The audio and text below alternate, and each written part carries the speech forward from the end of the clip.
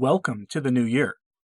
2021 will be an interesting one, and I thought it appropriate to kick off the new year with something central to the mission of my channel, spreading the messages and warnings from Our Lady throughout history. I've been covering approved Catholic prophecy for the entire time I've run this channel, and I've even spoken about Our Lady of Good Success before in a previous video, but that video had an interesting effect. It led to my having a conversation with a Catholic who is rather well connected to the priests and those who promote the messages of Our Lady. This Catholic pointed me in the right direction to find out the truth about this approved Marian apparition. And the truth is this: the real title, the real name of this appearance by the Blessed Virgin Mary is not Our Lady of Good Success as you have been told. I'll go over all that in a moment, but when I do, and as you listen to the warning she gave, consider this: why would her name be changed from what it really is to Good Success in the English language?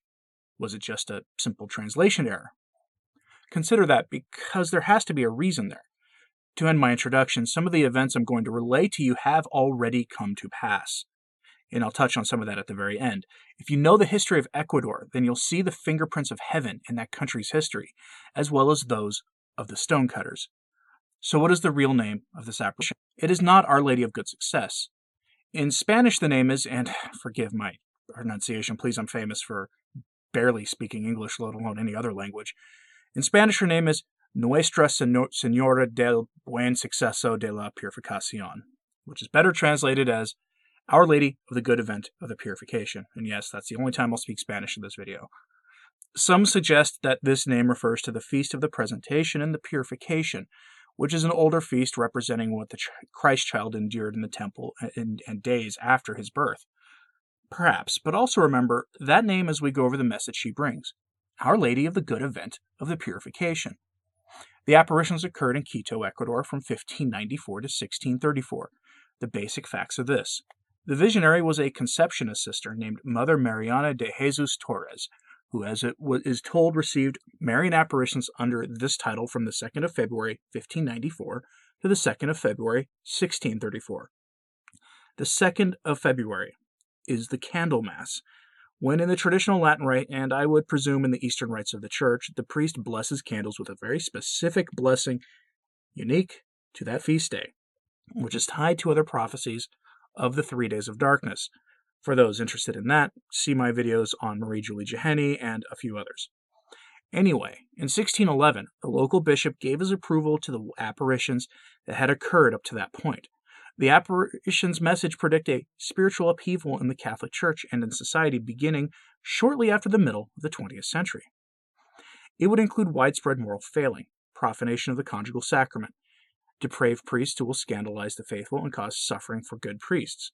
Unbridled lust will ensnare many souls. There will be the loss of the innocence among the young and an end of modesty among females, and a lack of priestly and religious vocations. Does that all sound familiar to you?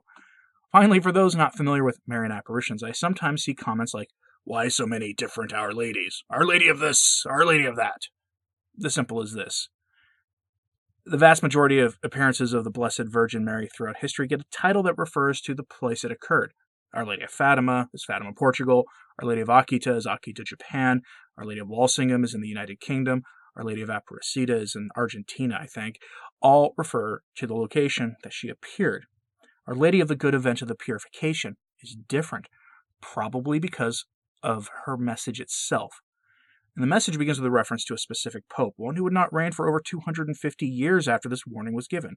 And that pope was Pius IX, who reigned in the mid-19th century until the 1870s. And he would do exactly what the message of Our Lady says here, and he would meet the fate also described here. Consider that if you are skeptical of approved Marian apparitions. Now, that's enough for me. The message of Our Lady of the Good Event of the Purification.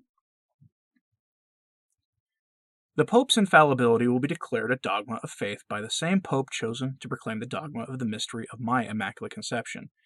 He will be afflicted and imprisoned in the Vatican through usurpation of the pontifical states, and through the malice, envy, and avarice of an earthly monarch. Unbridled passions will give way to a total undermining of customs, because Satan will reign through the stonecutter sext, targeting the children in particular to ensure general depravity. Unhappily, the children of those times, seldom will they receive the sacraments of baptism and confirmation. As for the sacrament of penance, they will confess only while attending Catholic schools, which the devil will do his utmost to destroy by means of persons in authority. The same will occur with Holy Communion. Oh, how it hurts me to tell you that there will be many and enormous public and hidden sacrileges. In those times, the sacrament of extreme unction will be largely ignored. Many will die without receiving it, being thereby deprived of innumerable graces, consolation, and strength in the great leap from time to eternity. The conjugal sacrament, which symbolizes the union of Christ with the Church, will be thoroughly attacked and profaned. The stonecutters, then reigning, will implement iniquitous laws aimed at extinguishing the sacrament. They will make it easy for all to live in sin, thus multiplying the birth of children outside of the conjugal sacrament, without the Church's blessing. Secular education will contribute to a scarcity of priests and religious vocations.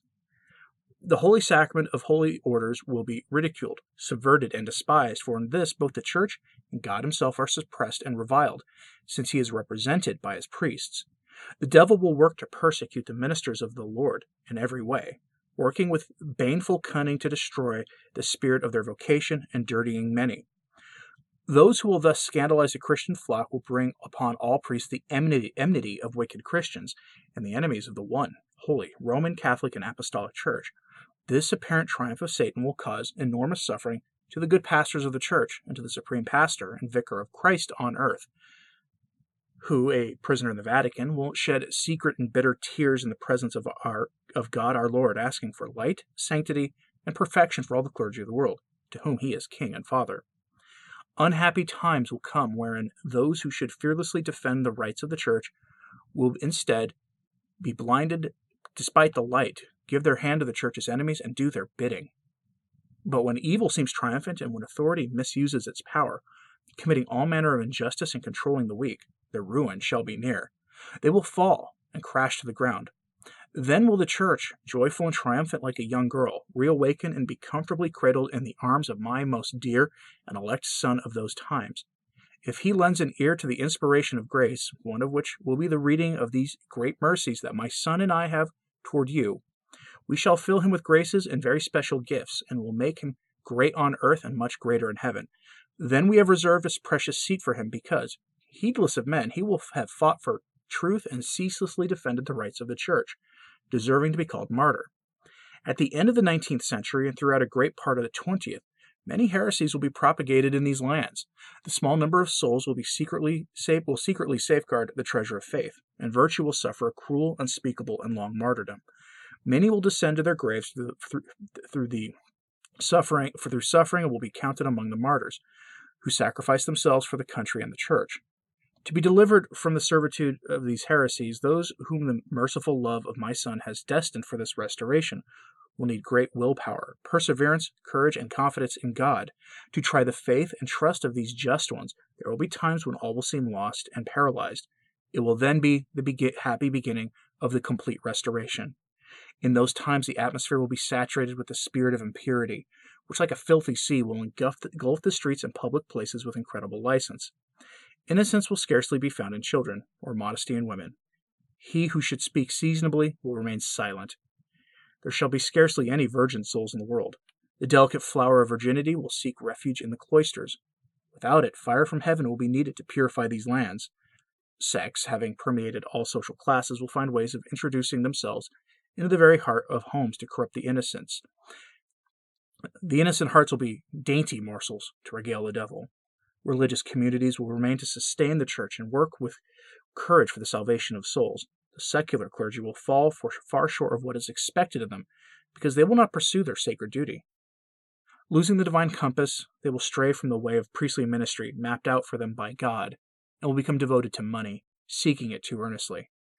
Pray constantly, implore tirelessly, and weep bitter tears in the seclusion of your heart, beseeching the Eucharistic heart of my most holy Son to take pity on his ministers, and to end as soon as possible these unhappy times by sending to his Church the prelate who will restore the spirit of her priests. And that is the message of what is properly named Our Lady of the Good Event of the Purification. Please help correct the misnaming of this apparition to other Catholics. Do it yourself by talking to them, or share this video with them, or buy good books on the subject if you can find one that explains how and why this happened. The YouTube channel Vox Catholica has a series of conference talks given by priests in Quito on the topic of this Marian apparition. If the message sounds familiar, if the words here of Our Lady sound familiar and especially applicable to our times, then they should. The papal encyclicals that I covered from the mid-19th through the early 20th century all describe these heresies the Church tried to correct. Modernism, the synthesis of all heresies, as defined by Pope St. Pius X in his landmark encyclical Pascendi. And that mid-20th century event was almost certainly the Second Vatican Council, influenced, as she says, by the Stonecutters, which they have since bragged about. What else could it be? But as she says here, when it appears that all is lost, that will be the beginning of the happy restoration. So do not lose hope, and do not lose focus. Keep your eyes fixed on the cross. Keep your eyes fixed towards heaven. If you want to go deeper, I'll have a link to the first Quito conference talk from Vox Catholica in my show notes at returntotradition.org, where I keep all my sources to be preserved for the future.